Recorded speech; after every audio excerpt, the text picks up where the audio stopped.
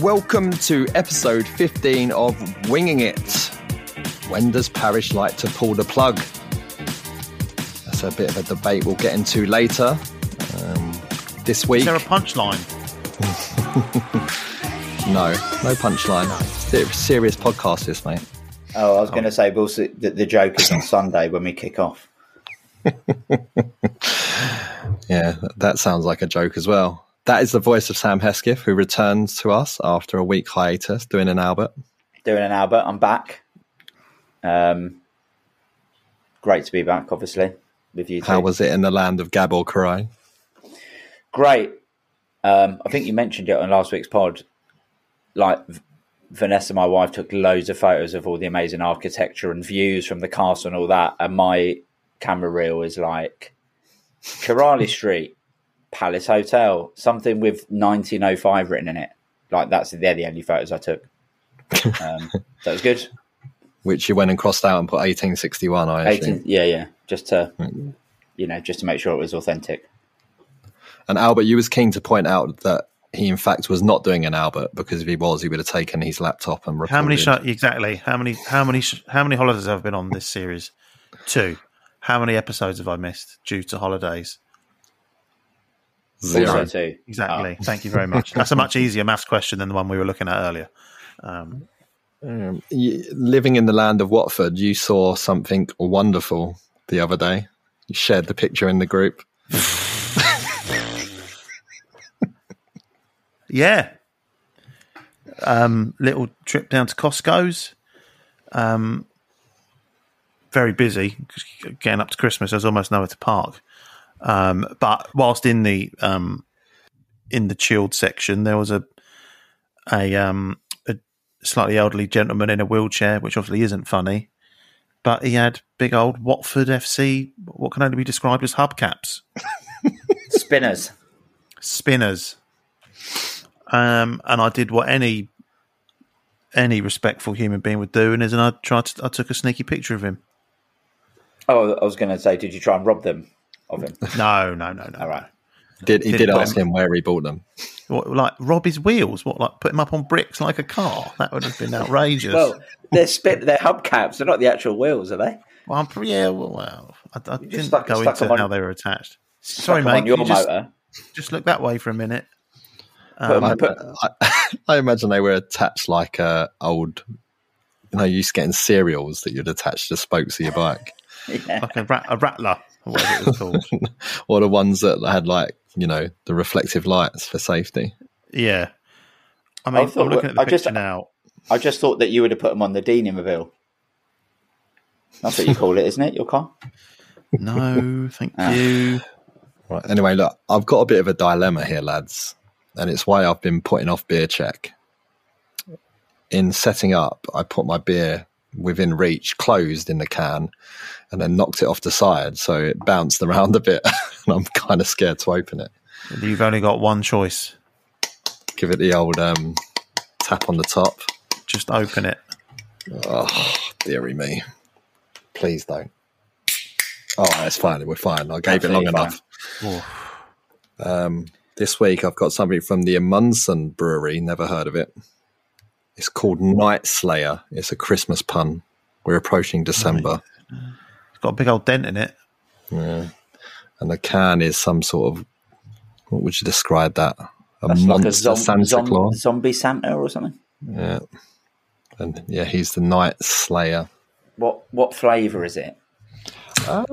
Does it have blurb? It's a double IPA. There is no blurb. Just says beer. Great. I mean, that's really all it says. Beer. Do not drop. I was going to say, Albert, what are you drinking? Beer? Moretti. This is 7.5%. Oh, Moretti Bros. Oh. Moretti friends. Well, let's get it. It's come out nicely. Trying to do some ASMR on the pour. See that? It's come out nicely. It hasn't stayed in the can like the other ones. It's come out nicely. Oof. That is good. Cool. That has gone into the glass. Wow. That has gone down my throat a treat.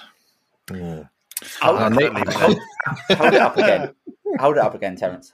It's like Terence in a glass, I would say. What, strawberry blonde? Yeah. And goes down the throat easily. I am not strawberry blonde. I am ginger. I need this beer, to be honest, after solving Albert's son's algebra problems. What was it you shared in the group chat? Oh. Get your pens ready, listeners. You can write it down. Don't Google it, because apparently it's just there to solve. Well, maybe we can post it on the thing. But the question was, bearing in mind he's 9, I'm 39. We were both just as clueless as each other.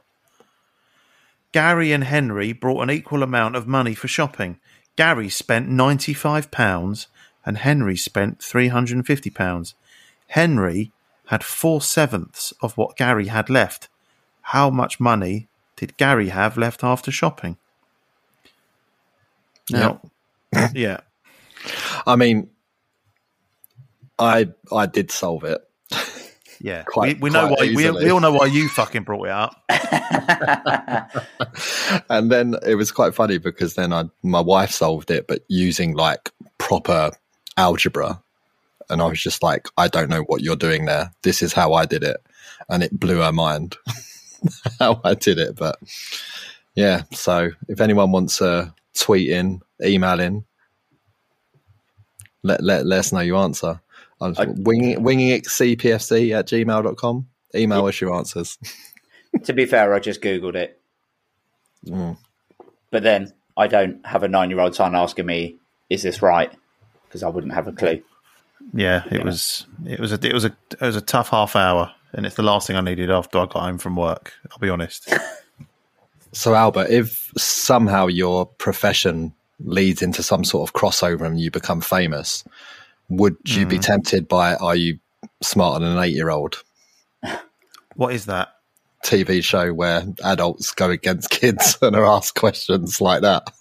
Well, I don't think that maths question is suitable for a 9-year-old. So do you know what I mean? I don't think that's fair. I mean, if they're asking it, they must be able to do it. He's just not been listening in class. He wasn't able to do it. Well,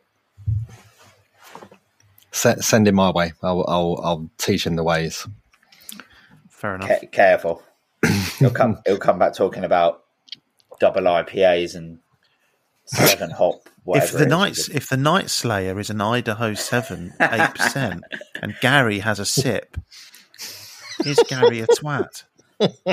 That's all. I don't need Google for that one. Yes. No. If Tyreek Mitchell is caught in no man's land in the middle of the pitch and the ball comes down the right-hand side and gets crossed in, does anybody clear it?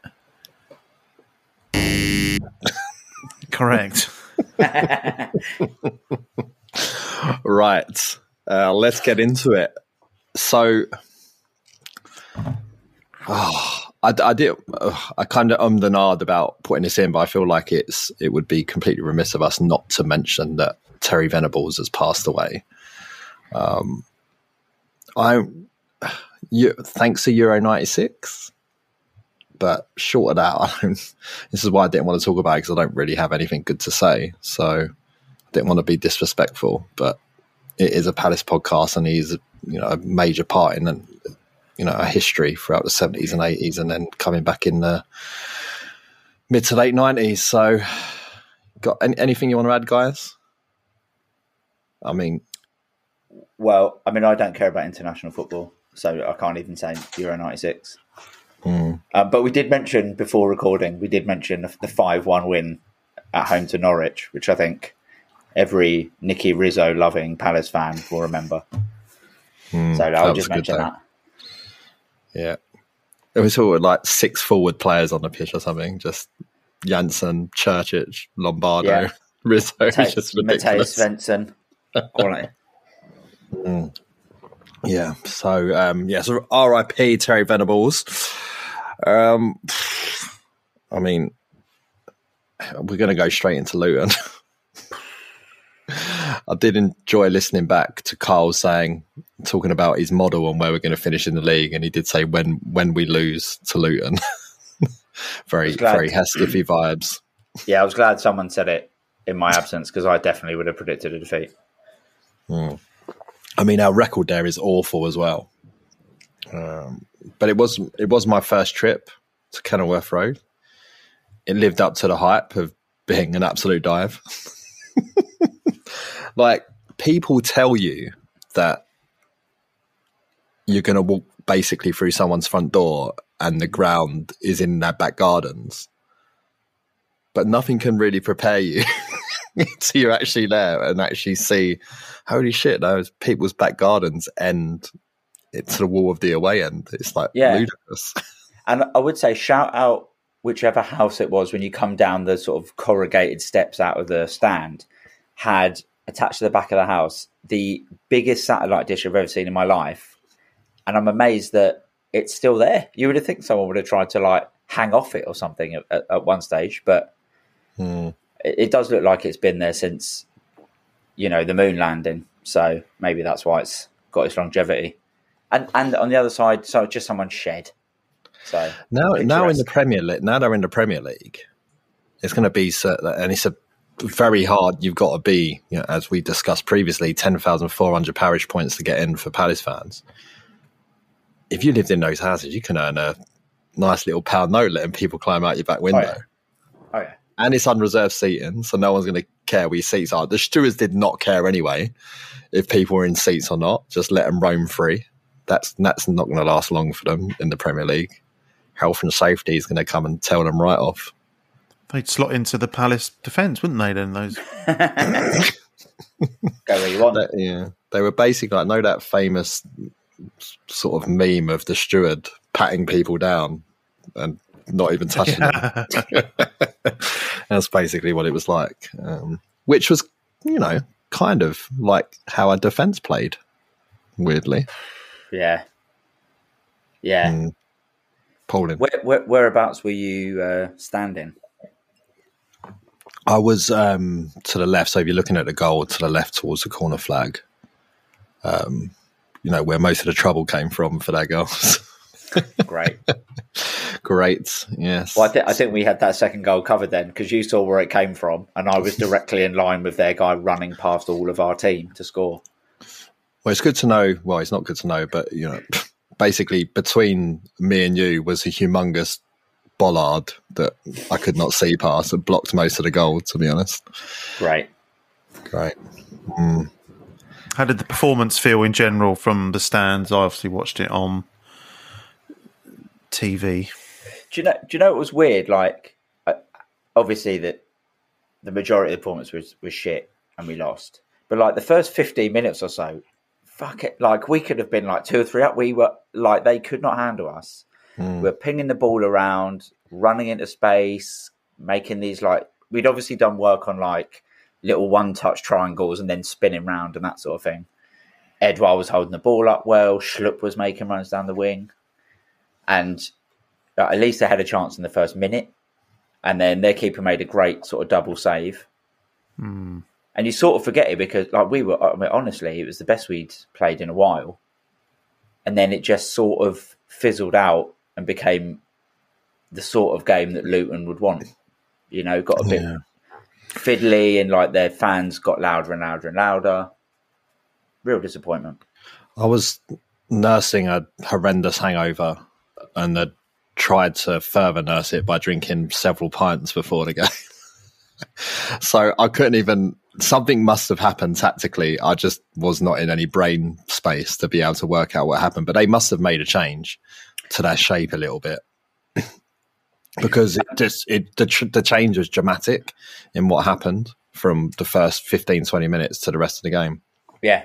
I would like to just interject with you saying that to remind yourselves and Albert, and to tell the listeners the text that we got off you in the chat the night before, which started off with a picture, continued with Ian's in Brighton or something. before I could ask who Ian was, you corrected to say I am. And then you said St. Panc's, P-A-N-X, at 11. So fine, that's great. The next morning, immediately, the first thing I got was a text from you going, not St. Panc's at 11. Yeah, I was not at St Pancras at 11. No, I was. You know, I went to a gig in Brighton, and it's one of those venues that turned into a nightclub after. So the acts are on like an hour and 15 minutes earlier. So we were out of there by like 9:30, and instead of just getting on a train home, we went out in Brighton. We did not get on a train home. Yes. Had some wanky beers in some nice pub, and yeah, that was that.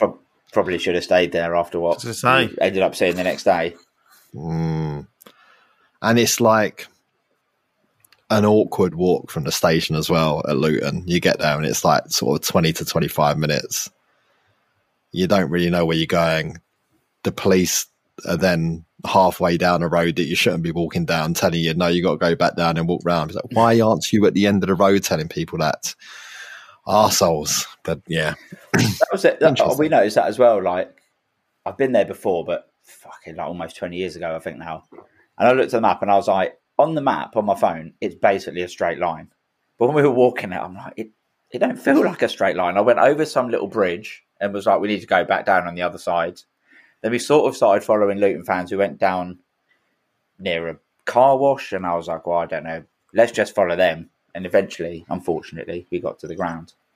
But yeah, to circle back to you there, Albert, like the second half especially, obviously the injuries didn't help. Eze going off, Czech going off pretty soon after. It then did become like we just didn't put anything together really until after we let a goal in. And it sort of feels a little bit like, you know how we were with Wilf when it's like, fuck it, just give the ball to Wilf. But with Elise. And to be fair to Elise, he did say, fuck it, I'll score then. And scored an absolute banger. And we had a couple of chances. He could have said that a couple more times. That would have been good, though. Yeah. Well, he had a decent header. I will say, so he had a decent header that went just over the bar. And a big shout out to Jefferson Lerma, who started the move off at centre-back. And then somehow ended up on the left wing and whipped in an absolutely peach of a cross. An absolute peach of a cross. But yeah, it just seemed, like I said, it was more, as the game went on, it was more and more the sort of Luton, the game Luton wanted. You know, they worked pretty hard. They looked all right. Obviously helped out by our kamikaze defending. The crowd was pretty loud towards the end there. And it just felt like, yeah, when you think about how we started off the game, it's just like such a massive drop off, like Terence said, and just a really shitty result. Do you know what is fun? Is that coming back from several months out and having a short cameo the weekend before, put him out there for 110 minutes. Yeah. And have everything going for him late into the game. Brilliant. Yeah. Like that one. I know other injuries happen in the game, and we'll talk more about them in context of when we get into playing West Ham next week. It just couldn't have been a worse day. You know, shit result, go down in history books of them as their first Premier League win. Two of our best players get injured, and you know, Eze coming out and saying, "I'll be all right." Didn't realise that was going to translate to a month. Yeah. And 6 months for Decore just knew instantly. Yep. Because Luton players were waving to the bench straight away. Like you knew that he was fucked. Yeah. So not ideal. But like when a player goes down not in a tackle and is sort of like waving his hand and then holding his face, and like you say, the opposition players are waving him on. Just the groan throughout like our part of the stadium was pretty loud, wasn't it? Yeah. Yeah, it was of it. Well, I did. That's actually because obviously I haven't watched back any of the highlights because I wasn't interested in it. But that big bollard that I was talking about, I thought there had been a tackle on him. I didn't realise there hadn't. Because it all happened behind this bollard, and then all of a sudden Decore's laying on the floor, and I was just like, "What's happened there?" And then screaming for a red card. Yeah. Get off. He's run straight into that fucking bollard and it's ruined it. Is bollard the right word? I don't know. What am I supposed to be calling it? I don't know what it is. Like a pole in the Arthur. Pole in the Arthur. Yeah. Brilliant. Lovely callback. Yeah, so I don't know. Defensive errors. When did our defense turn to pot? Albert, Roy's always building it on a nice solid defense, and we were all talking about prior to, which game was it? Everton or the game before that, talking about our defensive record being up there, and only City and had conceded fewer goals. And I mean, we didn't put the curse on it. It weren't us. Like, we're just talking about stats. we definitely didn't jinx it. But yeah, I mean, it's gone to pot, hasn't it?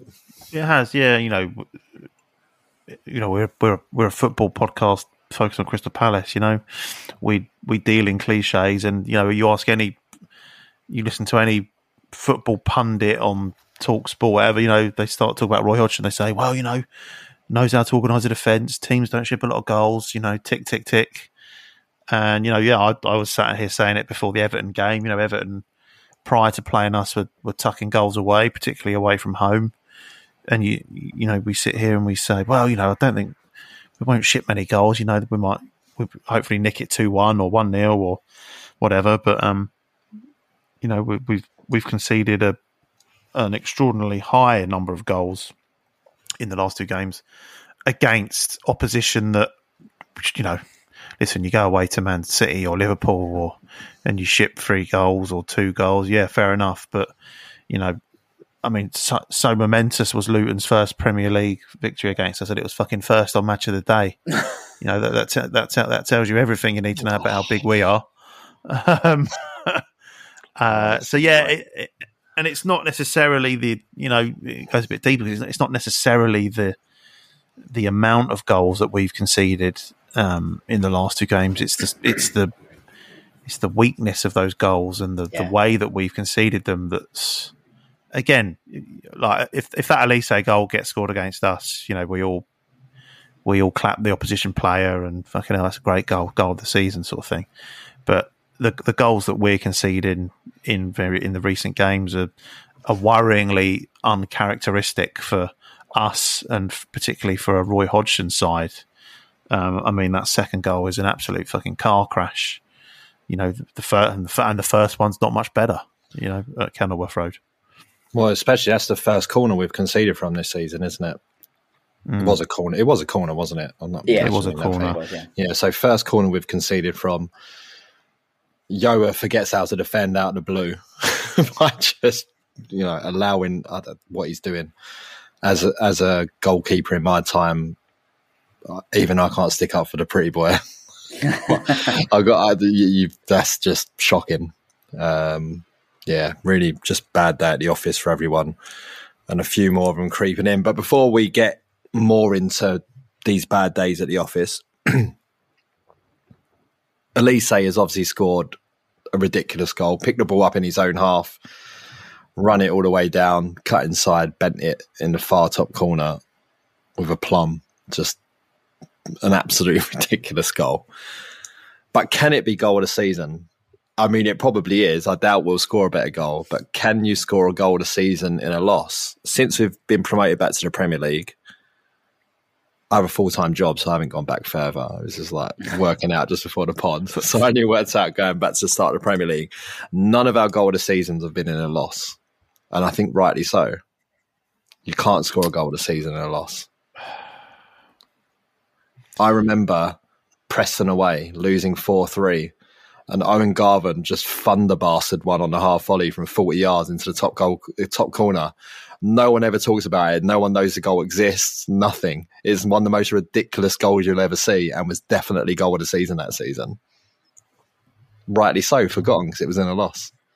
Or not forgotten by me. He probably tweeted about it though, didn't he? This goal will be here longer than you. Yeah. Fuck off. It's it. Well, listen, goal of the season, not to get too philosophical about it, is it Is it the quality of the goal? Is it the significance of the goal? Is it a little bit from column A, a little bit from column B? Well, we can do it, right? So I'm going to put you guys on the spot. Sorry. We've got 10 goals of the season since we got promoted. Back and forth. Back and forth.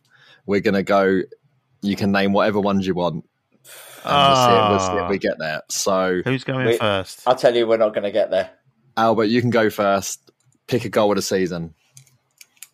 Okay. I don't need the season. I just need the goal, and I'll allow you that.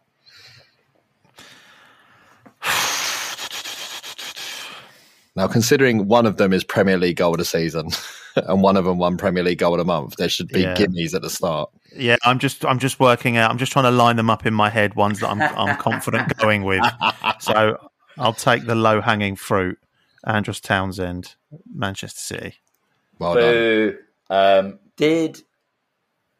I don't know if it won goal of the season. Wilf against Norwich last year. Yeah, those are the two proper low hanging fruits because that won Premier League goal of the month.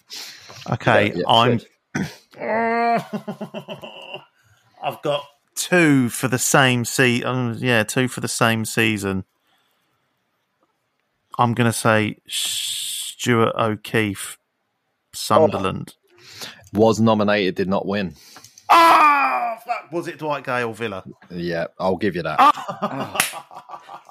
Fuck. I'll give you that. Because you said it was from the same season, I'll give you it. But yeah, Dwight Gale against Villa, rightly so. So that is a bit from column A and column B. It's an incredible goal, and it's a last-minute winner away from home in that season as well. Like it feels like a dirty point, but for the sake of entertainment, let's carry on. That was going to be my next one. Did Eze get a goal of the season in the COVID year? He did, yes. Was it against Sheffield United? That's right, when he ran from his own half and he scored a few goals that season that were robbed of not being in front of the crowd. Free kick against Leeds in off the underside of the bar. Yeah, that's right. Congratulations. So we're doing well. I've got 4 of the 6 so far. So still missing last season. Wasn't last season Wilf? No, it was the season before. Oh, that was the season before, wasn't it? Mm. Oh, he's got one. Albert. Go on, Albert, it's your turn. He's in the tank. He's deep in the tank. Yeah, see, all the ones that I was contemplating have gone. So there, I would say of these, 3 of them are pretty iconic goals. Now that you've said that, is more than one of them, and this might be helping Albert, free kicks? We've got 2 free kicks in there. Okay, I think I know which they are. 2 free kicks. One of the ones I was mulling over, but again, I'm sure that was the first season. No, it's not. It's definitely the second season. Yes, okay. What you're thinking of is right, surely. I'm thinking of Jedinak against Liverpool. Correct. Yeah. Second season. Well done. So then, was last season's Michael Elise against Man U? Correct. I should remember that because that was on my birthday. So how many left? We've got 4 left.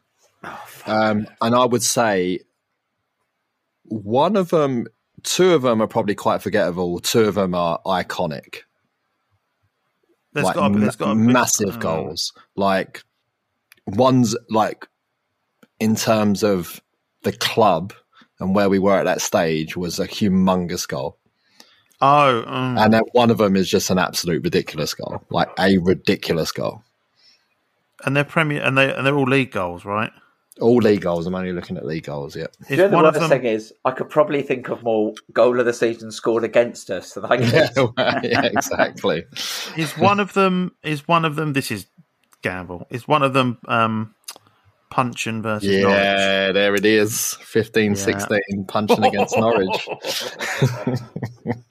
Shit. 3 to go. I'm trying to think. I can't even think what. So we've got 16-17, 17-18, and 19-20 are your seasons.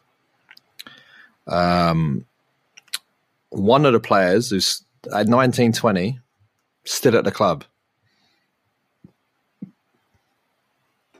Who the fuck's still at the club? Roy Hodgson? 1920 isn't that long ago, is it? I mean, it is a ridiculous goal. Oh! It's not my turn. It's not your turn. If he comes up with a blank in like 20 seconds still, then we'll pass it over.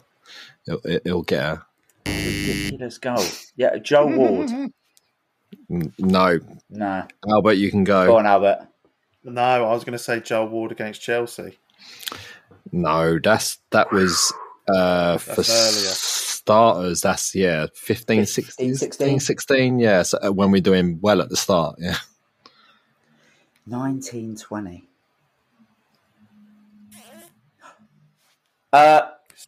Go on, you can go. It was Jordan Ayew, wasn't it? Jordan Ayew. The fucking pirouette against West Ham. Cake. The birthday cake goal. Yeah. Oh, it's only football. Nice segue into this weekend's game. Right, so these two goals in 16, 17, 17, 18 are largely forgettable. Now, the clue I'll give you, and it's this one of the seasons, the goal that should have won it probably was Wilf against Hull, which was the day you got married, Hesketh. Yes, it was. Slapped it. When he absolutely thunderblasted it into the top corner. That was a banger. Of course. I'm like, that's for saying Thunderbard twice in one episode. Bastard. So yeah, and that's the 8%, 7.4% beer kick in it. It is lovely. I know I said it once. It is lovely. But okay, one of them doubled up as goal. He got 2 goal of the season, so he's already had 1, and it was against Man City. I know. So Andros Townsend, your boy. Free kick. Oh. No, Townsend. It was against West Brom, was it? Yeah, there you go. He runs was the other one? Wait, 17, 18. Yeah. Was it Luca? He's in. He's got it. Well done. I was like, Luca, he fucking had those seasons where he scored 1 million goals. Yeah. Can you pick the goal? Can you remember what it was? It wasn't the Southampton one, was it? It was the Southampton one in the rain. Yeah. That was a great goal. Yeah. After he'd missed the penalty against Man City 2 days before or whatever. You guys were so down on yourselves thinking you wouldn't get the 10 and you got them all. So well done. Now, goals against Palace. Giroud scorpion kick. Fulham. Defoe. Both of them. Kasami and Sidwell. Dele Alli.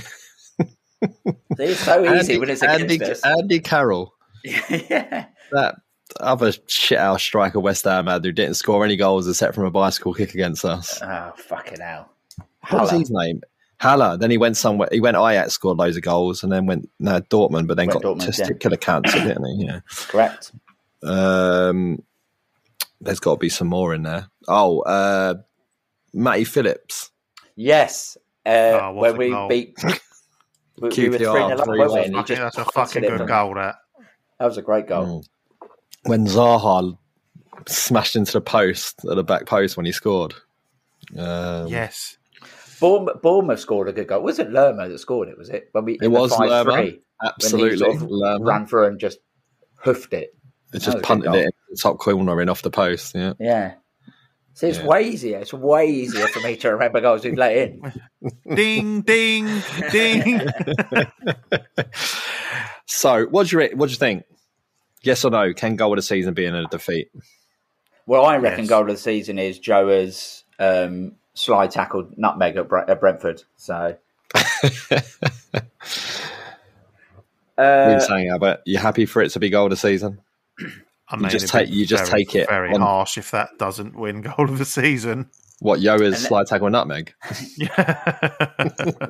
I mean, Elise's well capable of topping it somehow.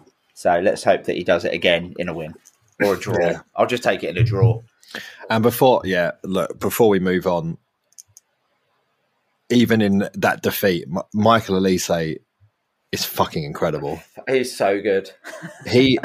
he's faultless. Like, his first touch is faultless every single time, regardless of how the ball's been pinged to him, how many defenders he's got around him, what part of the pitch he's in. He's just absolutely faultless. And it is the key to his game is that he's got the ball on a string straight away. It reminds me... Sorry, go on. No, carry on. Go on. I was going to say, it reminds me of a couple of times we've seen him play at Palace when we played against Riyad Mahrez. And he just, it just kills it dead. It's like, he looks so effortless. And it's the same with Elise. It's almost like he's not even thinking about it. And he's already like, I know how I'm going to beat the guy because I've already controlled it, even when it's in the air. Yeah. He's so good, man. Yeah, he really is. I don't think he goes beyond this season at Palace. I really don't. We'll obviously want to keep hold of him, and maybe we can convince him to stay for one more year. But particularly if all is said and done, we're just 12th, 13th, 11th in the league again, and someone comes knocking, which they will do, based on performances like that and goals like that, they will come knocking. Hey, look, 100 million, please. Thank you. Bye. Well, more based on what some people have been going for. But, you know, one of the hopes, not the hopes, is that if we were going to keep people and so on, is that the way we'd keep the money ticking over this year would be Decore and Anderson being sold at the end of the season and making a good odd 100+ million from those two combined. But obviously Decore ain't going anywhere now.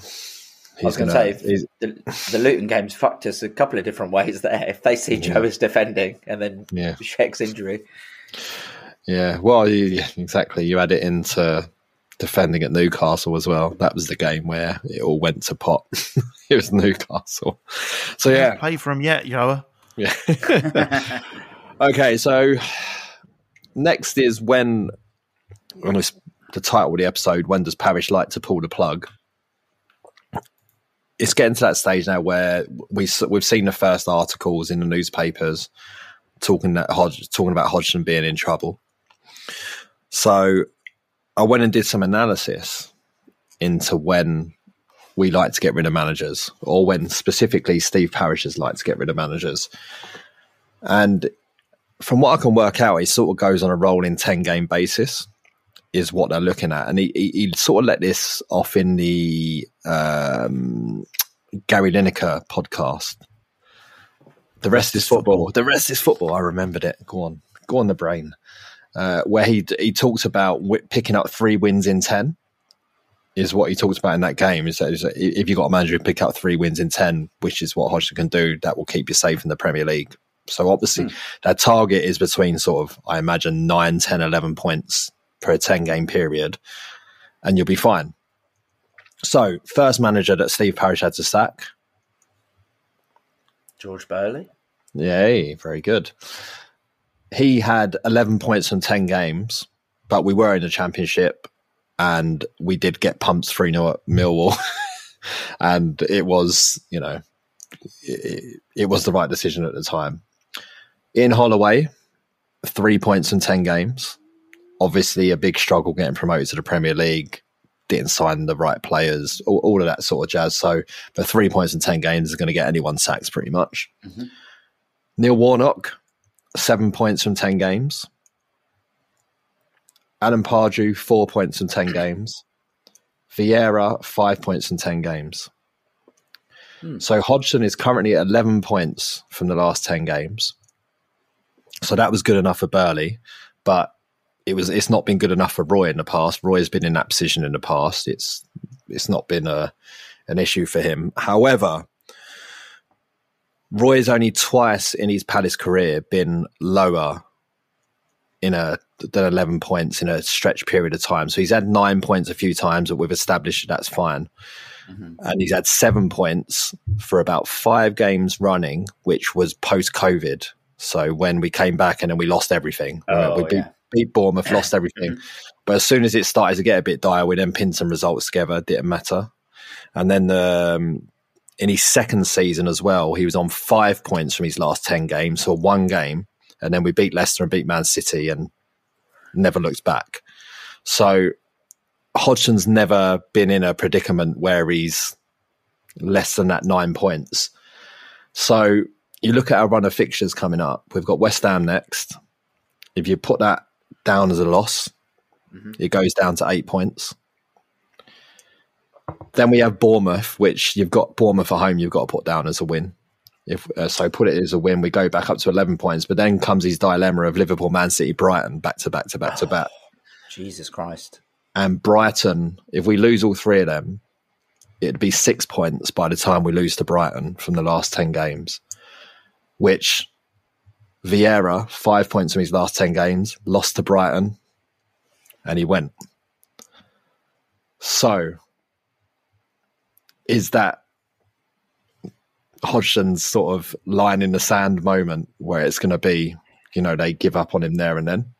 Because then you got the free hit at Chelsea after, although Chelsea maybe aren't a free hit these days, because you probably want to beat them because they're in and around us.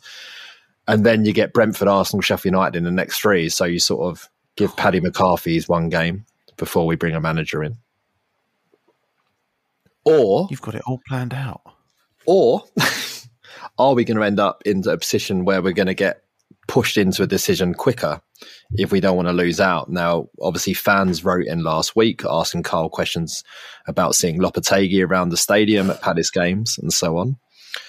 And it's come out today that Forest are close to getting rid of Cooper, who we've also had eyes on in the past.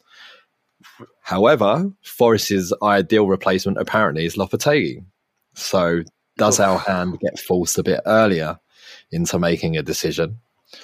So, Albert, I'll start with you. How do you feel? Were you surprised that you started to see articles questioning that whether Hodgson would stay in the job? Do you think it's too premature, or how do you feel about talk of him being sacked?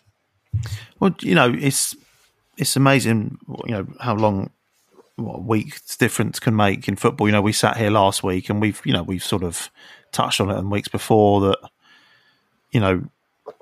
it's not dire at the moment, and the Parish on the Rest is Football saying, all this talk of next level, and Roy questioning what the next level is, and are we ambitious enough? Are we sort of flamboyant enough? And the reality is, hand on heart, and obviously this is, no one's got a crystal ball. If we did stick with Roy to the end of the season, I wouldn't put any money on us being relegated. That's not to say it would be a great season. It's not to say we might not finish fourth, fifth bottom. But I don't think we'd go down. That's the peg that I'm hanging my hat on. So you go, well... A very nice winging it hat, by the way. A very nice winging it hat. Yeah. So you go, well, for me, I go, well, okay, it's another season potentially treading water with the good players that we've got, the two centre halves we've got, Doucouré, Elise, Eze. We should be exploiting that sort of combination of players whilst we can, and it'd be a shame to fizzle out this season. But at the same time, again, you sort of think, well, we know Roy's not going to stay beyond next season, so he's getting rid, sounds horrible, but is making the change 6 months ahead of that. Is that a sort of dick move? Is it callous? Is it pulling the trigger too early? But when you've only got someone on a year's contract, is there such a thing as pulling the trigger too early? Especially if there's a preferred candidate that's come forward, who we feel can maybe kick us on, improve us a bit this season, and who knows what happens the next. So I think you can make a case for it either way. I wouldn't want to see Roy necessarily get kicked out, but that's for sentimental reasons. And we know that Steve Parish, whilst being probably one of the most sentimental chairmen out there, and he's very considered, and you hear him talk about sacking managers and how he doesn't like doing it, and ultimately that is within his that's within his arsenal, and he's capable of doing it, and he will do it if he sees a way to improve us. So yeah, you can sort of make a toss for it either way, really. Yeah, I think you've seen Hesketh. Parish will he will pull the trigger when he sees it fit. And I think maybe I've just talked myself in with it with doing that piece of analysis, but there's a clear pattern there where it's somewhere between that. If you drop below that 7 points mark in your last 10 games, you're in trouble, and you've got basically one game to sort it. And if you don't at that point, then you're out. And he's drifting into that zone now. So, but he's also been known to pull a result out of his arse out of nowhere. We've gone to cities and gone to Man City and won under him. We've won multiple times at Old Trafford under him. Those sort of results he does have up his sleeve. But it looks like, given we're at West Ham, then we've got Liverpool, Man City and Brighton in our next 5 games, he's going to have to pull one of those results out of his arse somewhere to keep himself alive. Yeah, he is. Very good bit of analysis, I will start off by saying. I enjoyed that, Terence. Thank you very much.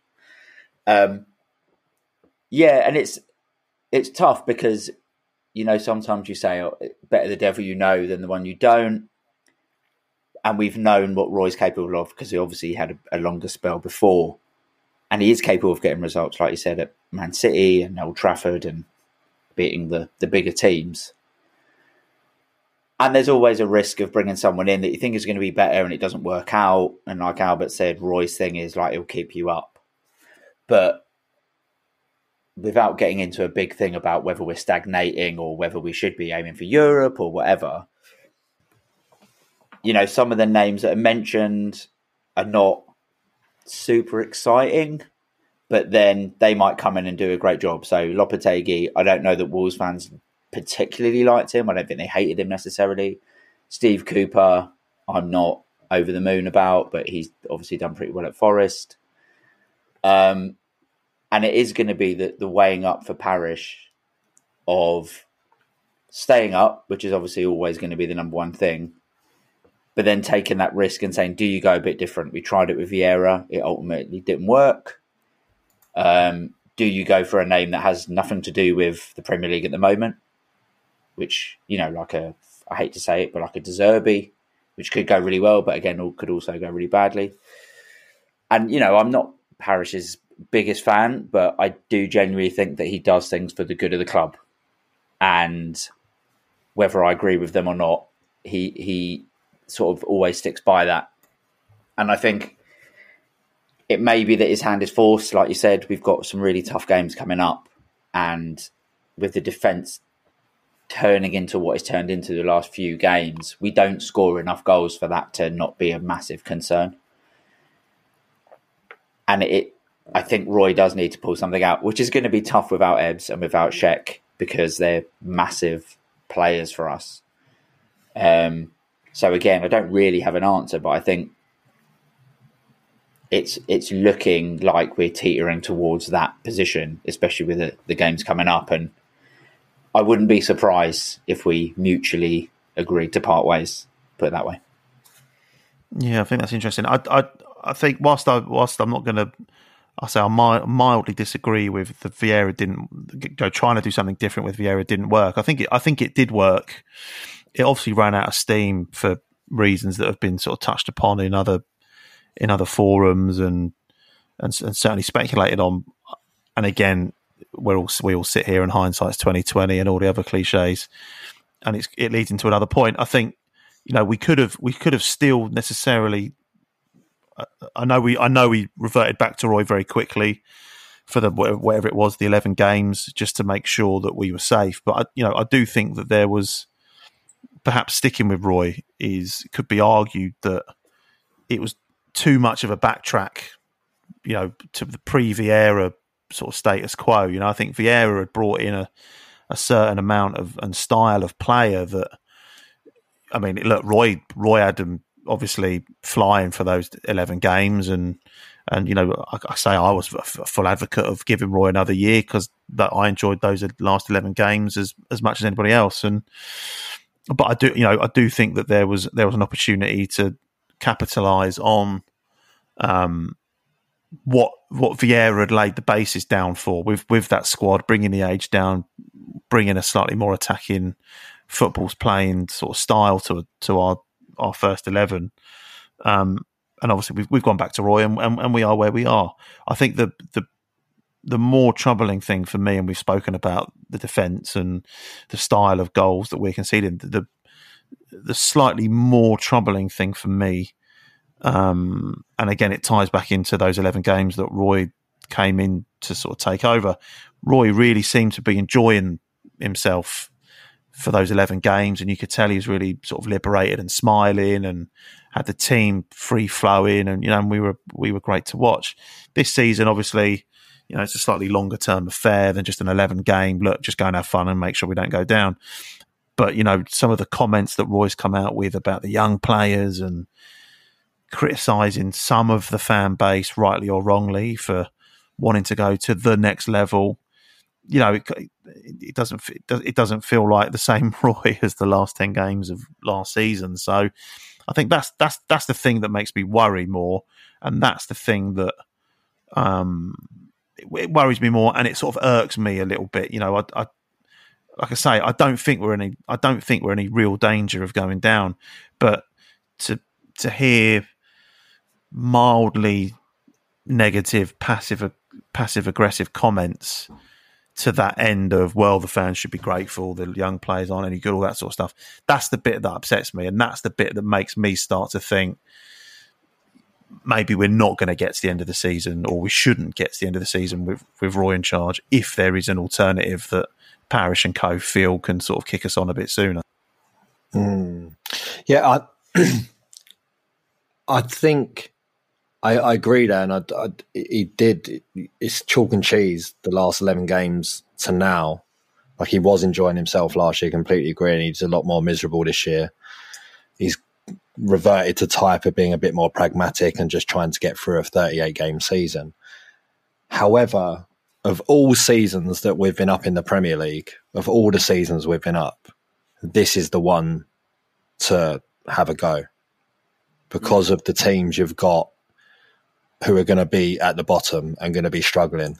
We watch Luton weekend, they're shit, they're going to go down. Sheffield United are going down. Burnley are going down. Mm-hmm. This is the season where take the risk. Just forget about trying to keep clean sheets and trying to keep games tight, whatever. We've got Eze, we've got Elise. Just let him go. Let him go at people. Let him go at teams. Give it a go. Have a go at it. And so I think if you're going to make a change, you can do it any time now, between now and Christmas, now and whatever. Maybe, to be fair, I'd quite like to get someone in and settled if we're going to change by the FA Cup third round, because good draw willing, I'd quite like to have a run in the cup again, because what else we got to fucking aim for in that sense. So I would say that this season is the season to exploit those players, and then that's the then can you, because we've finished further up the league, can you talk them into staying for another season, and then we have a proper push with it with whoever comes in. But I don't know, it's definitely a dilemma which I think Parish and Co are going to have to deal with, because in, as I say, in 5 games time, I reckon the points tally is going to look pretty dire. And if you're losing to teams, I mean, I think, let's face it, if he loses the next 2, he'll go, because you can't lose to Luton and Bournemouth, and then also throw in that we didn't beat Forest at home, we didn't beat Fulham at home, all this other shit we've had at home. So yeah, but if he doesn't win Bournemouth, which he probably will, but if he doesn't win against Bournemouth, I think he'll go. And then after, we've sat here for the last 2 games and gone, this is Roy's bread and butter, almost the exact phrasing that we throw around, and he hasn't. And you say, you're quite right to bring up Fulham. You're quite right to bring up Forest. All right, I know we had terrible luck with injuries in that Forest game, and on reflection, we were lucky to come away with a point, and I think we were all quite glad of it. But the results are the results, and those type of results have definitely got to improve, because we can't sit here and go, we'll probably go to City and turn them over in some sort of miracle sort of performance. Even United is great performance, but Sam Johnston made several good saves in that game, and we're definitely a team that again, we could have been 2-3-0 up against Luton at the weekend, and we weren't. And then we sort of run out of ideas, and they get the win behind them, and we find ourselves on the end of a 2-1. You know, we're a team that's very fragile in the margins, and we've got to be a bit more proactive. Yep, tough one. That's why we don't take, was it the biggest bonus in the Premier League for a CEO to make those decisions? I'm not having a stab at him. I'm joking. He floods it all back into the club anyway, right? So yeah, very tough decisions definitely to be made over the next few weeks, and we'll see how it turns out, and we'll have a chat about it on here at some point, I imagine. West Ham's up next, and it is without Eze and without Decore. Decore pretty much for the rest of the season, it looks like, and Eze for the festive period at least. Who plays Hesketh? There's opportunity, right? So there's a certain man we paid over 20 million quid for sitting on Gyro. the bench. I can tell you who's going to play. Jeffrey Schlupp and Will Hughes. And Will Hughes. To be honest, I think Hughes will come in. I think Ayew will start because he was on the bench when he against Luton. But if ever there was a time for players like Hamada and França to get game time, if they can't get game time now, they ain't getting no game time under Roy. And I know that he's come out in the press recently and bigged them both up, and I do think that is post finger wagging after he was a bit negative about França and Jez. And he's been bringing on a Hamada for a few games, but here and there. And I just think with the games coming thick and fast, I think we've got like 7 games in 20-something days. You've got to rotate that team. We have enough injuries at the best of times, so you got to start rotating. And if you're only giving them 15, 20 minutes here and there, you're not going to get nothing out of them. So I'd like to see França starting, just to see. I mean, we went through all of this with Max Meyer, and he turned out to be bag average. But like, jokes aside, if you don't play them and you don't start them in the Premier League, you're not going to know. And then, by the time it comes that we have to play them because we got half our squad injured, then they'll have had a total of 90 minutes over half the season, and you're sort of just dumping them in. So I think we know what he's going to do against West Ham and against Bournemouth, providing there's no more injuries. But I really would like to see one or both of them get a start, just to see what they can do. Albert, alternative view. We haven't seen it for a while. Edouard and Mateta haven't played together for quite some time now, and they have made it happen somehow earlier on in the season. Is there a chance we're going to see that pairing up top again? I don't think we'll see it at West Ham. I think there's a chance. Yeah, there's a chance you might see it in the following home game. I don't know. I think Decore is important, whatever formation we play. But I'd feel if we were going to do a version of a 4-4-2, I think we'd be relying on Decore to be in the middle of the pitch because he does the job of 3 players as it is. So to go into that shape with no Decore, I think that might be particularly away from home. I think that might be a bit too much of a gamble. As much as Roy likes a roll of the dice, as we know. Yeah, I don't know. I mean, I do. I'm not going to lay into Lerma because I feel like he's still doing a decent enough job, but I want to see more of the Lerma that we saw in the first 3-4 games of the season, where he was everywhere. And maybe this is his opportunity now to show he's worth a bit more. Maybe Decore being in there stunted him a little bit, and maybe this is where he'll step up a bit more and show more like he did in those opening games. We'll see.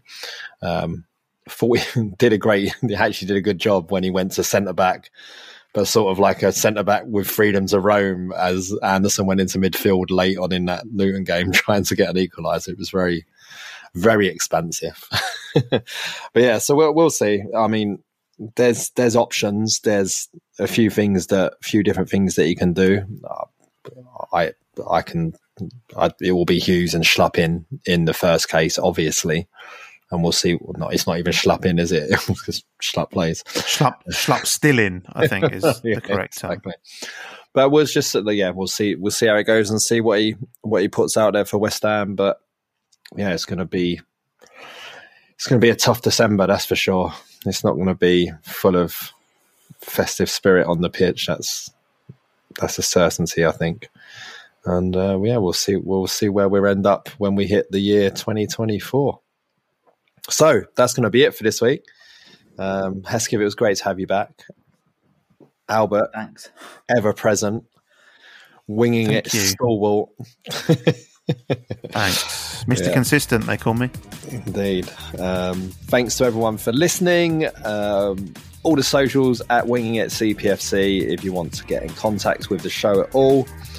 And until next week, up the Palace.